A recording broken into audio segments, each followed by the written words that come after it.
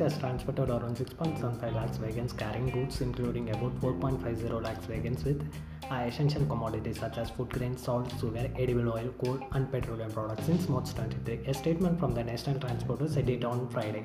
From the April 2 to 8, it delivered a total of 2,58,503 wagons containing commodities, out of which is 1,55,512 wagons carried essential items. These includes 21,247 wagons of food grains, 11,336 wagons of fertilizers, 1,24,759 wagons of coal, and 7,000 wagons of petroleum products.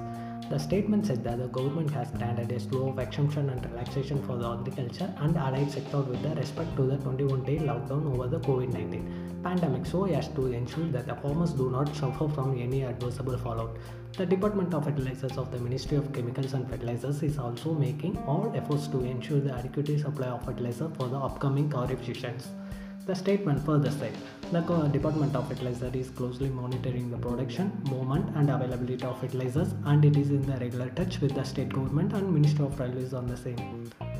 Amidst the COVID-19 lockdown, the railway is also working closely with the Food Corporations of India as well as the FCI and has moved more than 800 trucks carrying over the 20 lakh empty food grains across the country since March 24.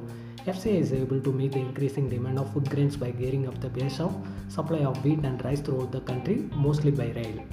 Railways has also introduced 109 timetable parcel trains to supply essential commodity including perishable horticulture, processed seeds, milk and dairy products. Approximately 59 routes for these special parcel trains have been notified since the beginning of the lockdown.